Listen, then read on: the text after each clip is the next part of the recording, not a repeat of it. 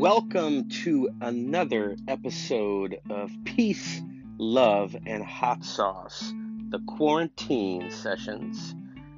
Today is an interview with a very good friend of mine, Mr. Albert Castiglia, and let's get to it. Let's do this.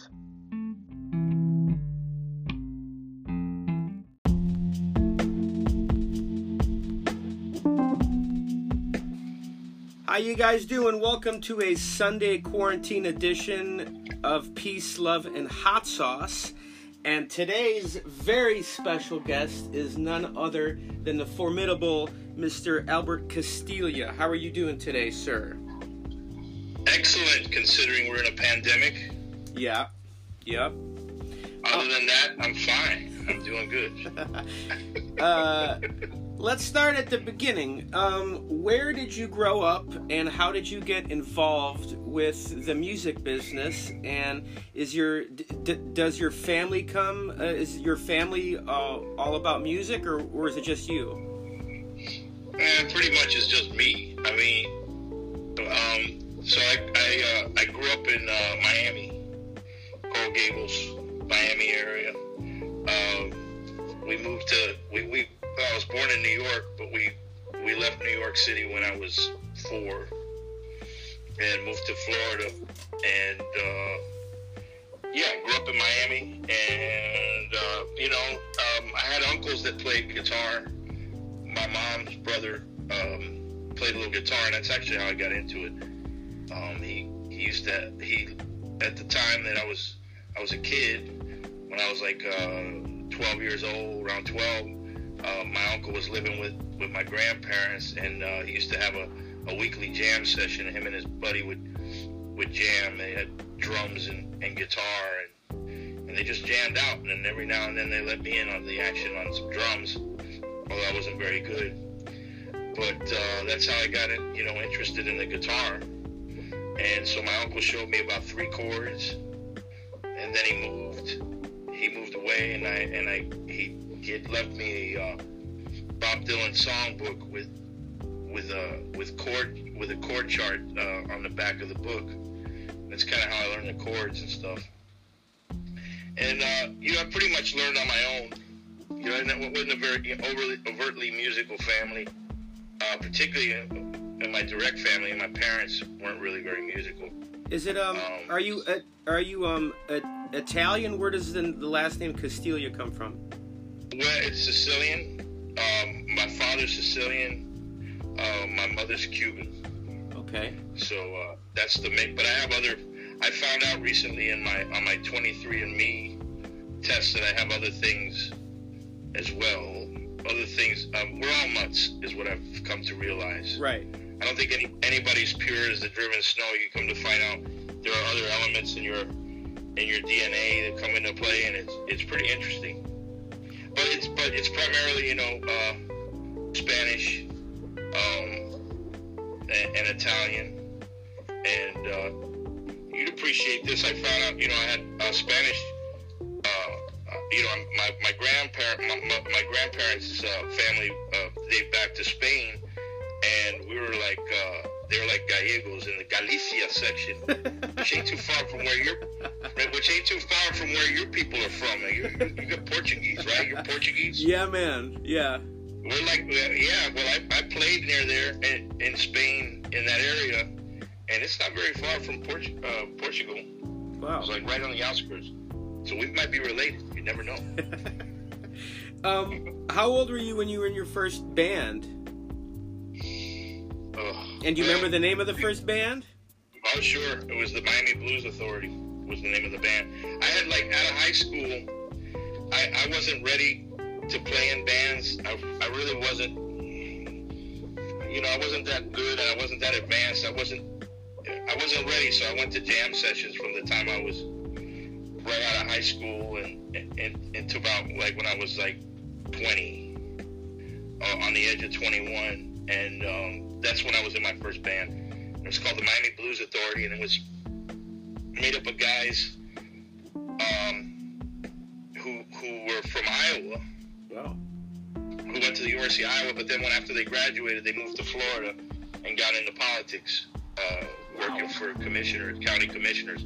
So these guys all had day jobs, but they wanted to play, they wanted to get their kicks. So they put this band together, and I was and I joined the band with all these guys that were 10 years older than I was, a good 10 or 15 years older than I was, and so they had very eclectic tastes, and I learned a lot from them in terms of music and stuff. We did like Allman Brothers and Wet Willie, and we played blues and Southern rock. But it was the Southern rock stuff that they got me into, they got me into Little Feat too, and things like that. How old were you when you first started? It was a great experience. It was a great experience. Did you immediately start singing too as soon as you picked up the guitar, or did that come later? That came when I joined the band. My first band, they had me sing a few songs. We had the other singer. We had a couple of singers in the band, and I did about 3 or 4 songs a set. But I wasn't very comfortable with it in the beginning. Right. In fact, I cringe at the early demos. On occasion I listened to the early demos from the band, and I was like, I cringe sometimes. Did now, how old were you when you first met Chicago bluesman Junior Wells, and how did that come about? I know probably people have asked you this before, but how did that come about? Yeah, so my first band lasted about 7 years, and maybe a little less than that, and then near the end of the band kind of fell apart in '96, and I was doing a bunch of I was playing in rock bands. I was taking whatever gigs I could take. Right. Doing side work, and around '96, a mutual friend of mine, Gloria Pierce, had invited me to go out with her to see Junior, and she knew Junior from back in the '70s. Oh. And so he was in town. He played the back room on Atlantic. Right. And he did New Year's 1996. December 31st, 1996, he played a gig. He did the New Year's gig there, and so Gloria invited me to come with her, and she told me to bring my guitar, and I said, all right, but don't push him. I don't want to be pushing him. No, don't worry about it. And we showed up, and she introduced me to him and his road manager and nephew, Michael Blakemore, and I didn't talk to him about playing or anything, and then later on, there was his road manager came up to me, and he said, I heard you play guitar. I said, yeah. And I said, you want to sit in? I said, yeah, I'd love to. And he goes, well, you better be good, because if you're not, Junior's going to embarrass you in front of everybody. Oh, no. And I said, well, oh, yeah, he could do that. If you weren't playing well, he did. John Ure told me one time that he sat in with him at the back room, and Junior was cussing him out on stage. And I said, well, and this was years after I had played with him, and Junior had been gone. And I said, well, don't feel too bad. He did it to me. And John goes, well, you didn't pay him $5,000. So, but Junior didn't take no shit. If Junior didn't think you were giving your best, he would let you know it. So I got up there and I said, man, so his road manager was like, you better be good, because if not, he's gonna embarrass you up there. I said, don't worry about it, because at this point I was working at the welfare office in Miami. Wow. Which was a mean scene. Wow. I did that right out of college. And so I was like, man, so I wasn't afraid of shit at that time. I was, it's like, I said, a bad night with Junior Wells beats a good day at the office. What's the worst that can happen? You cuss me out. I've had knives pulled out on me at the welfare office. Are you kidding me? Oh, sure. It wasn't an easy job, man. You had people down on their luck, and if you had to turn them down or tell them, or if you found out they were robbing the system and you put a hold on their stamps, they wouldn't be happy with you. So it would get pretty hairy. So, the idea of playing with Junior Wells didn't make me the least bit nervous. I mean, I was nervous, but I wasn't like scared of them. I wasn't scared to play with them. I mean, I was getting a chance to play with my idols, one of my idols. So I got up there and played with them. I did about 5 songs. I played with the band first without Junior. We did like 2 or 3 songs. I think we did Mr. Magic and maybe Chameleon or something. I can't remember. But we did 2 or 3 songs with the band, and then Junior came up and I did 3 more songs with him. I know we did Messing with the Kid, and I think we did Little Red Rooster as well. And I can't remember the other one. Might have been Hoodoo Man or Come On In This House. But whatever it was amazing to me. That was like the greatest day of my life at the time. Oh. And that was it, you know. And so we hung out. I hung out with the band, and we had a great time. And then they had to leave because they had to go to Alabama the next day. So they were out. I think they drove straight to Alabama from the gig. And I said, well, so long. And that was it. And I kind of didn't think much about it, except that was the greatest day of my life. And then the following month, like a month later, they needed me to fill in for the guy that I wound up replacing. They called me and they flew me up, and I did 3 dates with them. I did Buffalo, Cleveland, and Detroit. And then I went home. And then I thought that was the greatest time of my life, because I got to tour with Junior Wells, even though it was 3 dates. Mm-hmm. It was out of town. I got to leave town and play in Buffalo, Cleveland, and Detroit. It was amazing. Mm-hmm. And then I went home, and then I didn't think about it. I went back, kind of went back to work. Actually, I got cocky after I got back from that tour. I said, man, I don't need this job. And then I kind of took a couple weeks off, thinking I was going to get enough dates, enough gigs to maybe work full-time playing music, but that didn't work out. And so I was a month went by after that first tour I did with Junior. I just kind of carried on with work, and then all of a sudden, out of the blue, I think I was living with my parents at the time, and my mom said, "Hey, somebody's on the Michael Blakemore's on the phone." I go, "Oh, that was Junior's road manager." And I said, "Hey, what's happening?" He goes, "Can you move to Chicago? Can you be in Chicago in 3 days?" And I said, "For what?" And he goes, "To play with Junior full time." Awesome. And I said, "Let me think about it." "Just kidding, I'll be right there." and I think I had a gig or 2 with the rock band I was with, a bunch of high school buddies I was in a rock band with. I did a gig with them on a Saturday, and like a couple days later, like on a Monday, I was on a plane to Chicago, and I got on, and this was late April of '97. So, like, my dumb ass thought, April in Florida was the same as April in Chicago. So I was wearing shorts and a tank top, and I got on the plane. When I landed in O'Hare, it was 45 degrees. But it was amazing. Like, the day I got there to Chicago,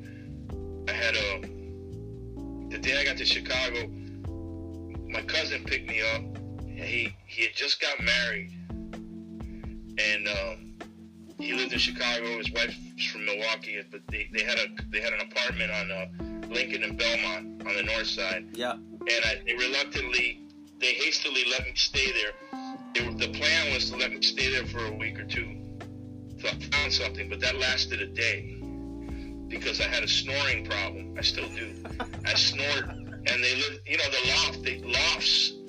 They don't have too many lofts in Florida, but right. There are a lot of lofts, converted lofts and made in apartments, but lofts the walls don't go up all the way to the ceiling, and so, I snored, and it was kind of vibrating all over the place. The following morning, my cousin said, "Yo, man, you got to get out of here. You can't stay here.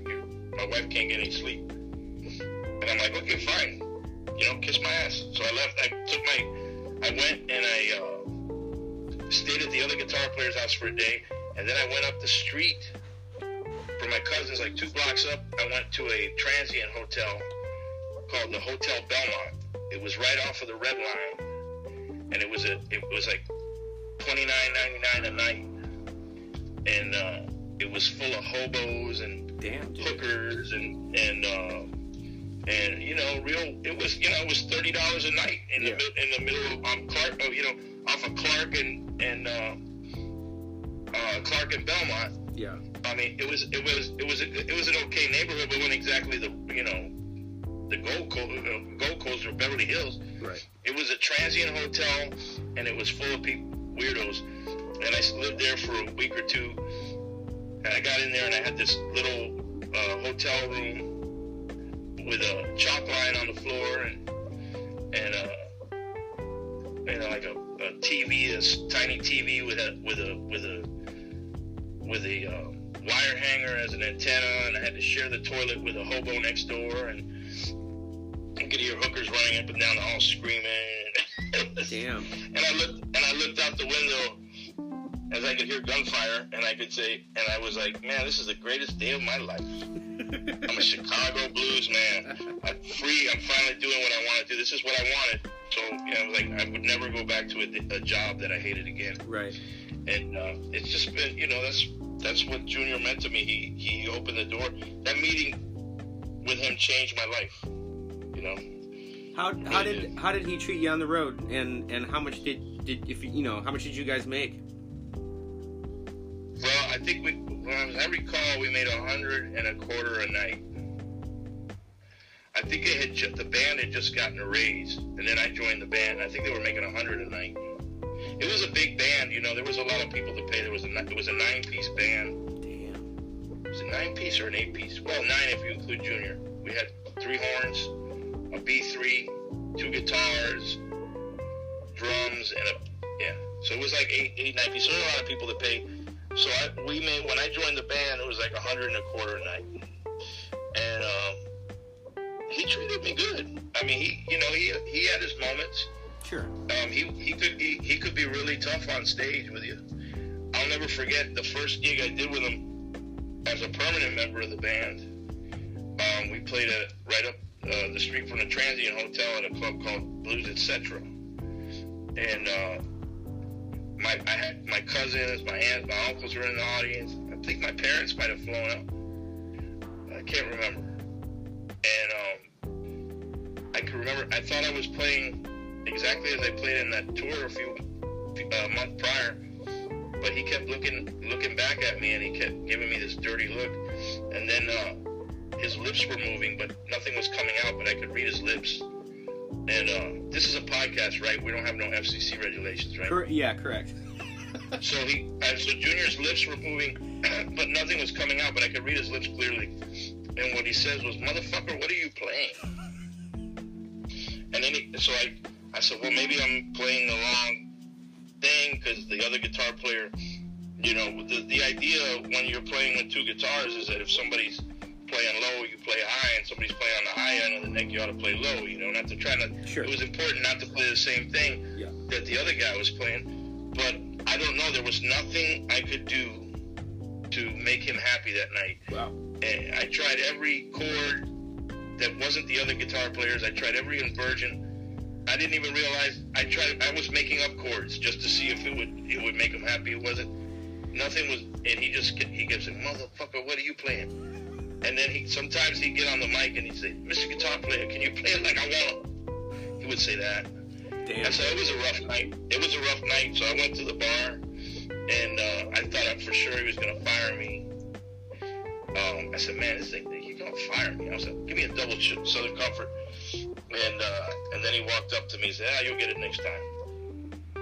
So that's the way he was, And so for the first month or two it was kind of a feeling each other out kind of. It was about getting comfortable with the band and developing Sure. a chemistry with the band. Sure. And finding your place in the band. And so it was a month or two was a trial by error thing, and sometimes he didn't ride me and sometimes he did. Did you ever get to see him really pissed off at someone other than the band? Oh yeah. Yeah. Oh wait a minute, pissed off at somebody else? Yeah, like not a band member, like a club owner. Somebody in the audience? Yeah. A club owner? No, I saw him. No, actually, I saw him get mad at somebody, but he didn't really raise his voice to people when he was mad. Cool. And maybe it was because by the time I was with him, he wasn't quite as young and as spry as he was in the past.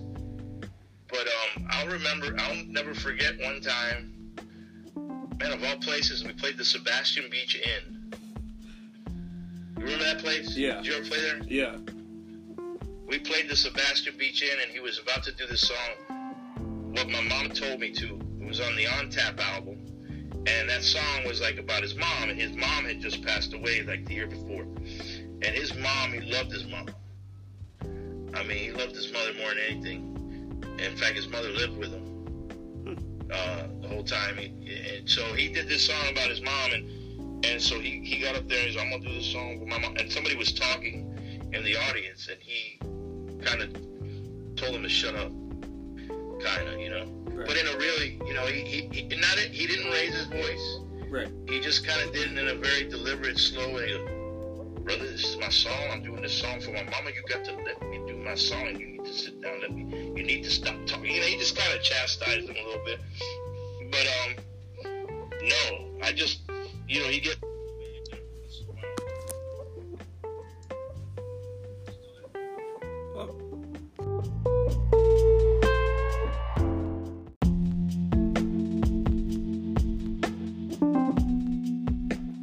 All right, we're back with Albert here. Go ahead, buddy. So, yeah, he what was the question? I'm sorry. That's okay. We were talking about Junior, and he was going to do a song about his mom, and there was somebody in the audience, and yeah, that was the only time I ever saw him really get it in with somebody in the audience. You know, he didn't really deal with the club owners too much. His road manager dealt with everybody at that point. So no, I mean, you know, usually if I wasn't spared I wasn't the only one that got his wrath on the bandstand, but you know, he was just he expected a lot from his bands, and sure. Yeah. If you weren't, you know, he kind of reminded me of my dad in a way. You know, he kind of was nurturing when he had to be, and if he felt you weren't giving your best, he would let you know. You know, it just sometimes it would be on stage when people were watching, but he was great. I learned a lot from him, and he was really he was kind to me. And I was the new guy in the band, so there were guys in the band who weren't crazy about me being in the band because they thought you know, a guy from Chicago should have gotten the gig. But at that point, you know, that Junior went through everybody in Chicago, and there weren't a lot of people he could trust at that point. That he could rely on. So I mean, that was a big part of the reason he hired me. He felt, you know, I wasn't one of these knuckleheads on the scene, and you know, I seemed to have a good head on my shoulders, and so he felt he could rely on me to be straight, you know. But by that time, you know, he couldn't rely on anybody in town, and you know, it worked out. He had my back, you know. He had my back. There were a few people in the band that had my back. A band that size is like a big family, and there's little factions and stuff. And I didn't really. I was kind of the odd man out. Didn't really. I was kind of a man on an island in that band at times. It felt, but you know, his Junior support meant everything to me, and that's what kept me going. You know, on those times where I didn't feel like I was wanted in the band. And so it meant a lot to me. How long were you in the band? Oh, I was with him about 9 months. I think I was with him. Well, I was with him in April. I joined with him in April full time, and then he passed away. He passed away January 15th, 1998. I was with him till the end. What did you do after Junior? After Junior, I stayed in Chicago, you know, and we tried to keep we put a band together after Junior died. Got members of the band, members of the band, and we tried to keep it going. And we get little gigs here and there. Sometimes we get little gigs in the suburbs. It was real tough for, it was hard to get gigs in the city sometimes, the city was tough. The city was tough for white frontmen in the city. A lot of these clubs didn't want white frontmen. They didn't feel that represented the the authentic Chicago blues experience. Yeah. So we get a lot of so we get gigs in the suburbs. Over in Berwyn, there was a club. There's still there, Harlem Avenue Lounge that we used to play at. And then I do side gigs with people. I had played around with guys like Charlie Love, and, Lindsey Alexander, J.W. Williams. Did some gigs with Phil Guy. Did you ever get to play with Buddy? Buddy Jam. Buddy sat in with us last year. He sang and we backed him up on a song. But I didn't get to jam with him at that time in the 90s. But I did go to his club a lot. If you were a musician and they knew you could get in anytime you wanted. I used to go over to Legends once a week and see him. Man, I saw him on I think it was Bernard Allison. Bernard Allison was playing, and I can't remember if it was Buddy's birthday or Bernard Allison's birthday, but Buddy sat in jams with Bernard. There was another time I went, and Lonnie and Wayne Baker Brooks had just put out a Blues for Dummies book, and so they had this like release party, and everybody that had a Blues for everybody that had a Dummy for Dummies book was there. So like every celebrity that had a For Dummies book. So I saw Jackie Joyner. Florence Flojo. No, it was Jackie Joyner Kersey, wasn't it? I think Jackie Joyner or Florence Griffith Joyner, one of the track stars, was there, and Dr. Ruth. I had a drink with Dr. Ruth. Dr. Ruth had a Sex for Dummies book, and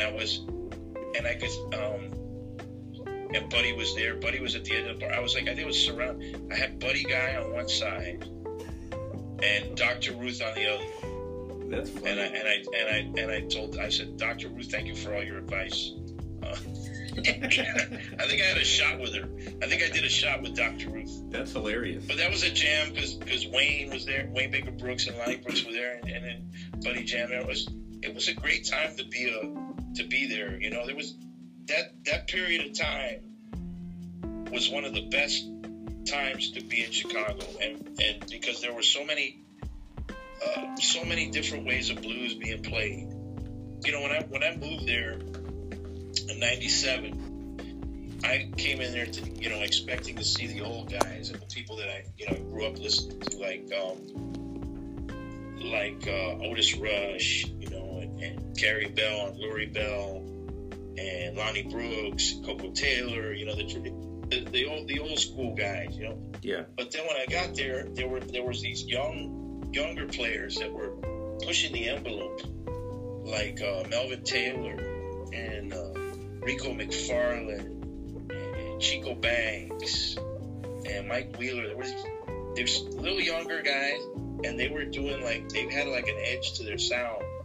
They had like a little bit more of a rockin' edge and a contemporary to a rock edge to their sound, and it really floored me, the different kind of music. You could go there and you could hear Dave Myers from the Aces doing a solo acoustic thing, or Homesick James, or Detroit Jr. doing old traditional stuff, and then you go over and catch Melvin Taylor on a Tuesday night, shredding the blues, and yeah, it was a wonderful time to be there, and not too many people. That period of time in Chicago got overlooked, because most people who listen to blues are traditional listen, and some of that stuff turned them off. But man, what a great time to live there. It sure was. It was amazing.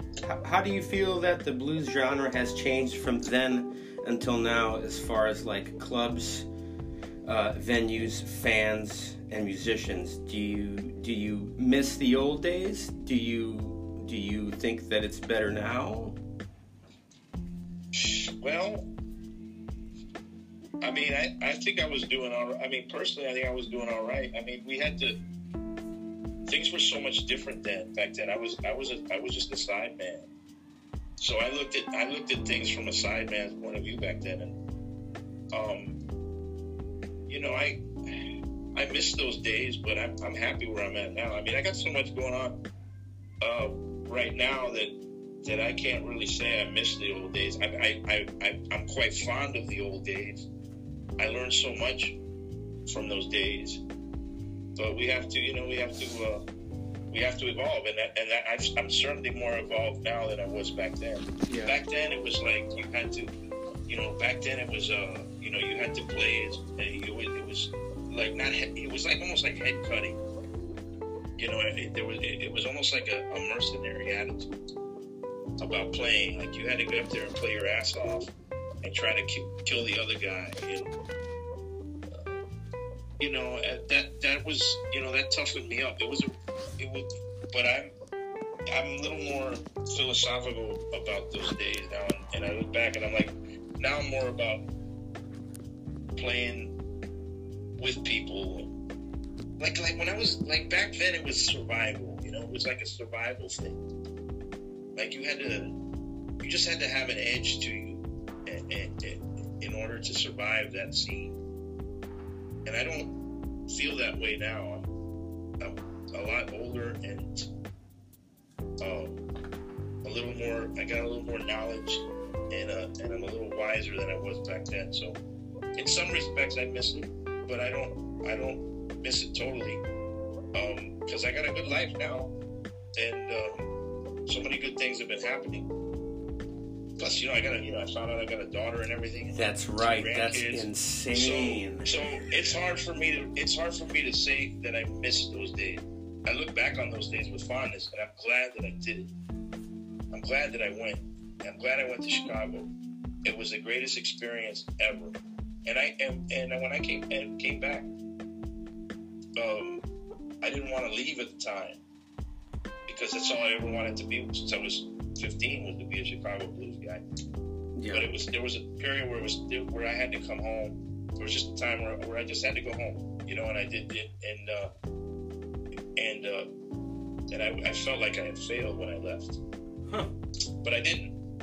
I'm looking back now, I didn't. It was just time to change scenery. It was time to go home, and it was the best thing I could have done without things. I had to move on from being a sideman at that point to fronting my own band, and I had a better chance of doing it. I felt at home, and it was the right move. But boy, I miss Chicago a lot sometimes. Yeah. Yeah, me too. I mean, you grew up there before you moved here, didn't you? Yeah, I miss it too. I miss. It's to me, it's the greatest city. I like it. It's one of the great cities in the world. It might be my favorite city. It's like New York, but it's a little smaller, a little cleaner, a little easier to get around in. Yeah, people are nice. People are nice everywhere. You said that, not me. No, I love Chicago, and I go back 2 or 3 times a year to tour, and I miss certain aspects of it, no doubt. But I mean, I'm in a really good place right now. I got a really good band, and things are falling into place personally in my life, and I just I look back with fondness.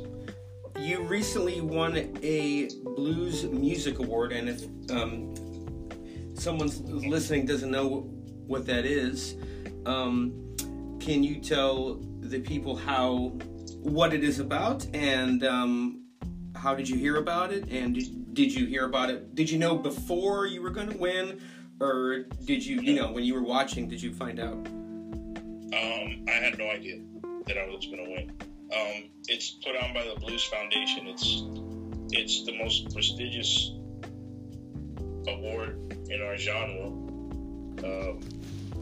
It's put on by the Blues Foundation. They do great work. They help bring awareness to the blues, and they help they have services that help down and out musicians. Yep.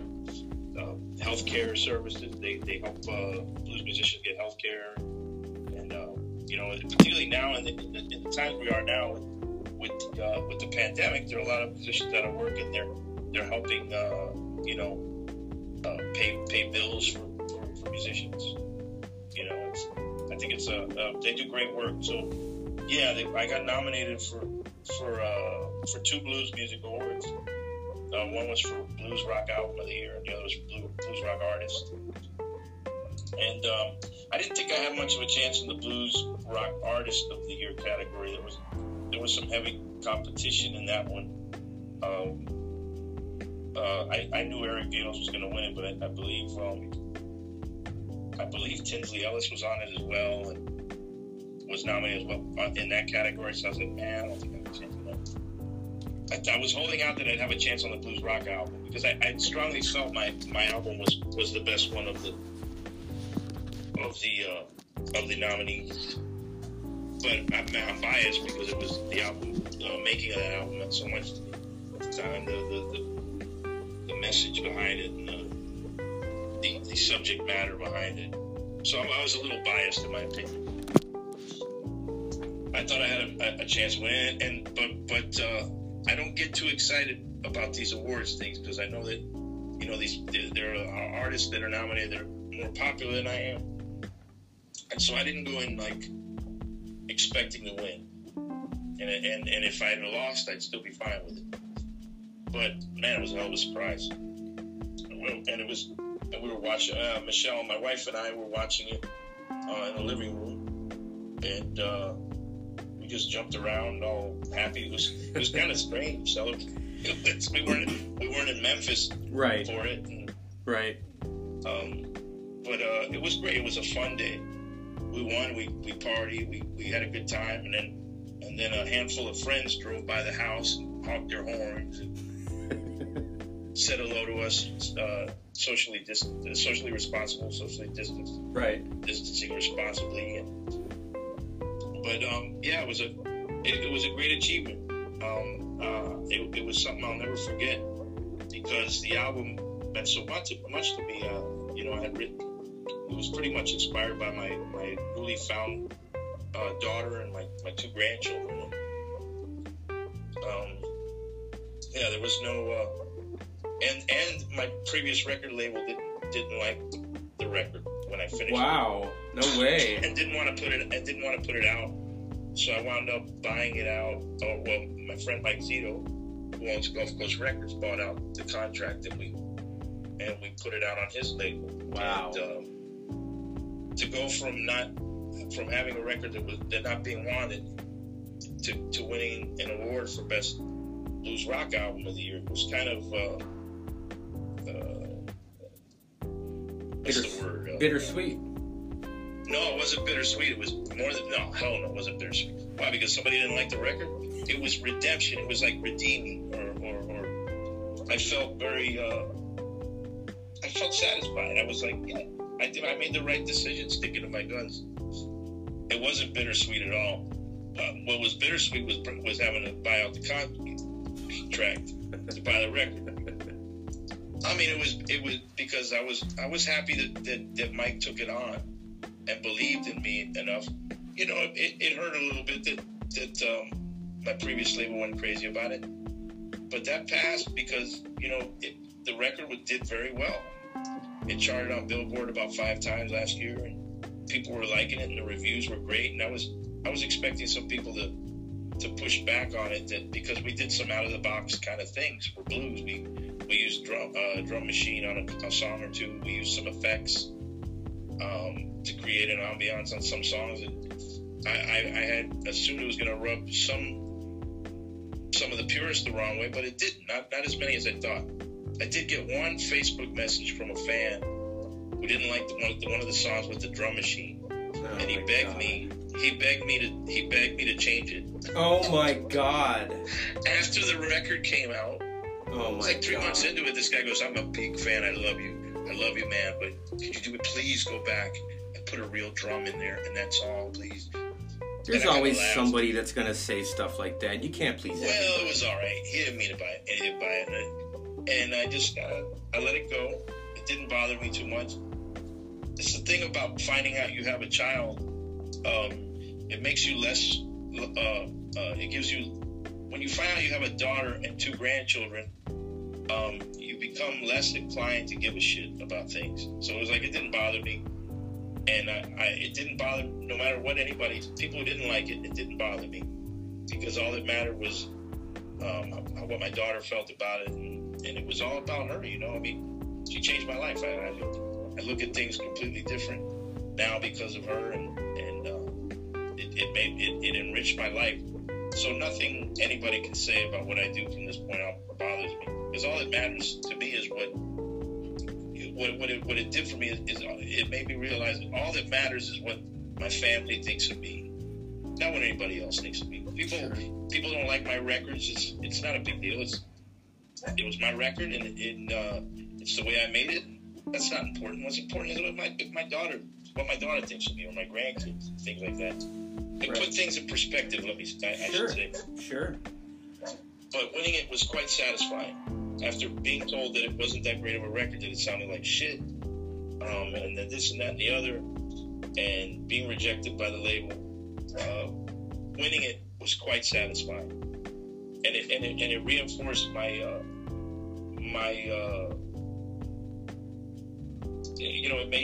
it made me. Geez, I'm at a loss for words. That probably because I'm locked up in the house. But it affirmed what I did. You know, what I did was the right thing. And what the moral of the story is, you know, if somebody thinks your stuff is crap, it might be good. If a record label thinks your record is bad, then it might not be. You know, you have to do what your heart tells you to do. Of course. And if your heart tells you that this is the statement you want to make with a record, then you should. Right. Nobody else should make that decision for you. Right. And that doesn't mean you don't count other people's opinions. I mean, I had guidance. You know, Mike is a tremendous producer, and he put ideas in. He gave me ideas, and about 90% of the time I agreed with him. So there's nothing wrong with taking input. But as far as an overall work that you created, if you're proud of it, then you don't have to explain it to anybody. It doesn't matter what anybody thinks, as long as it means something to you. Right. So what's on the horizon there? What do you see coming for you?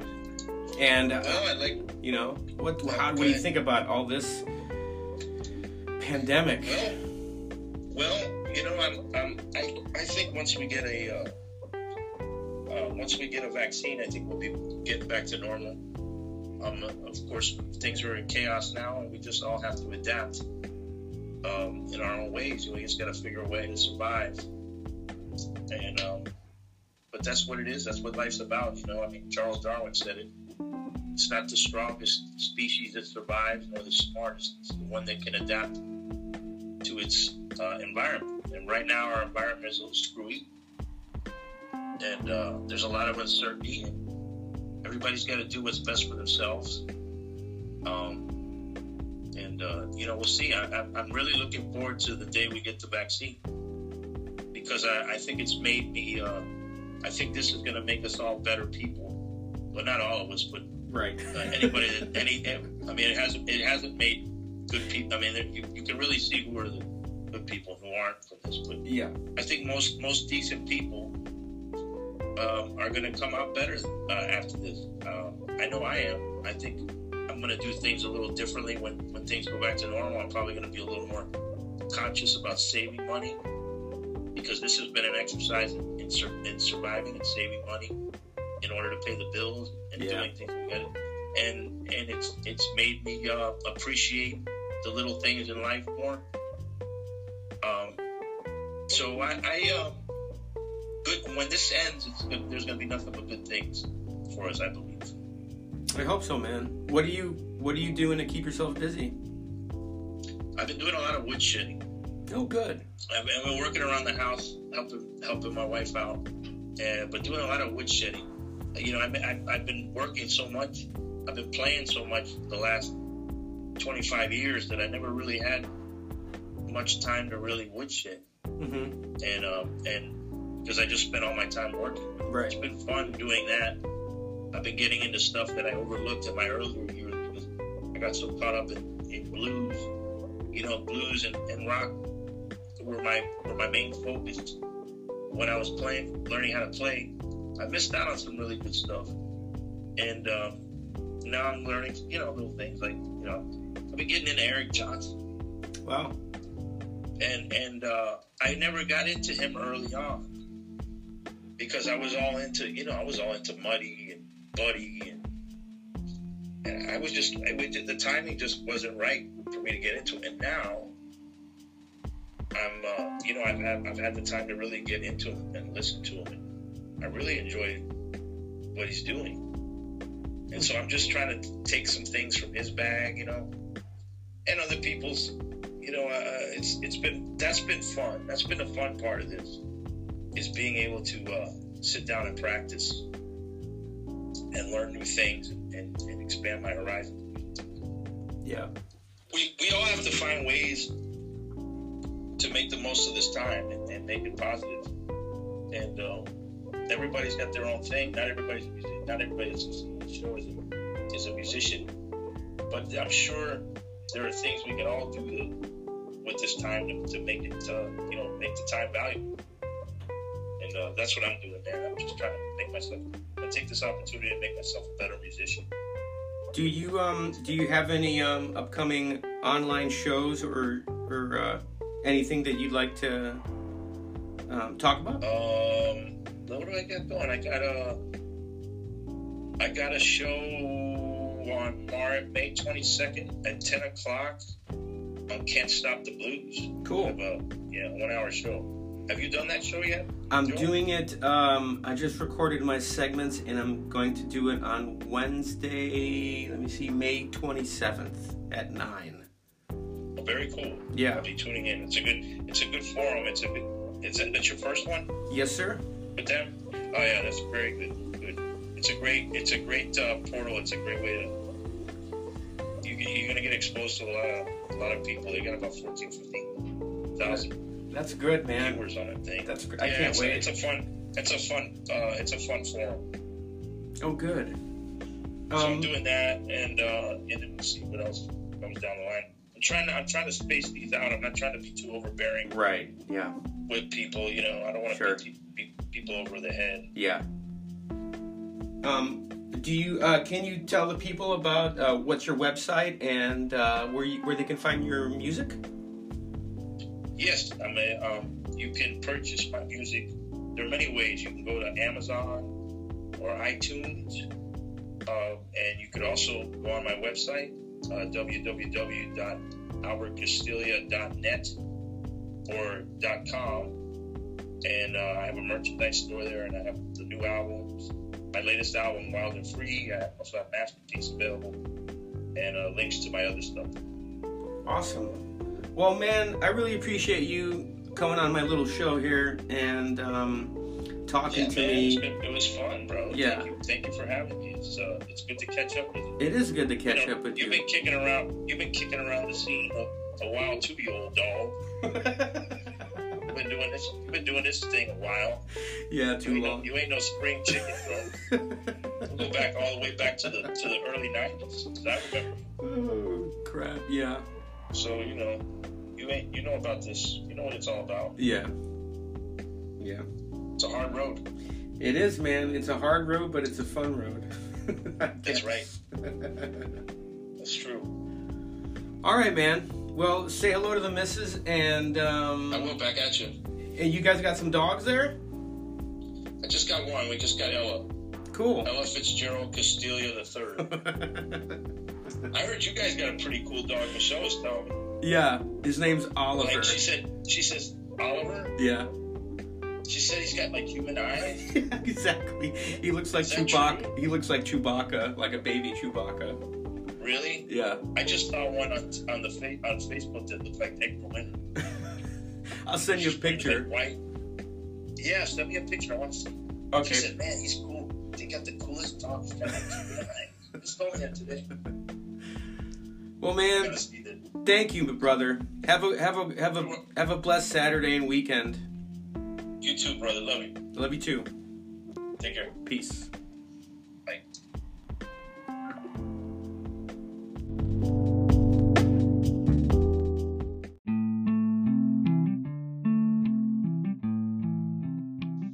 All right. Thank you, everyone, for listening to today's podcast.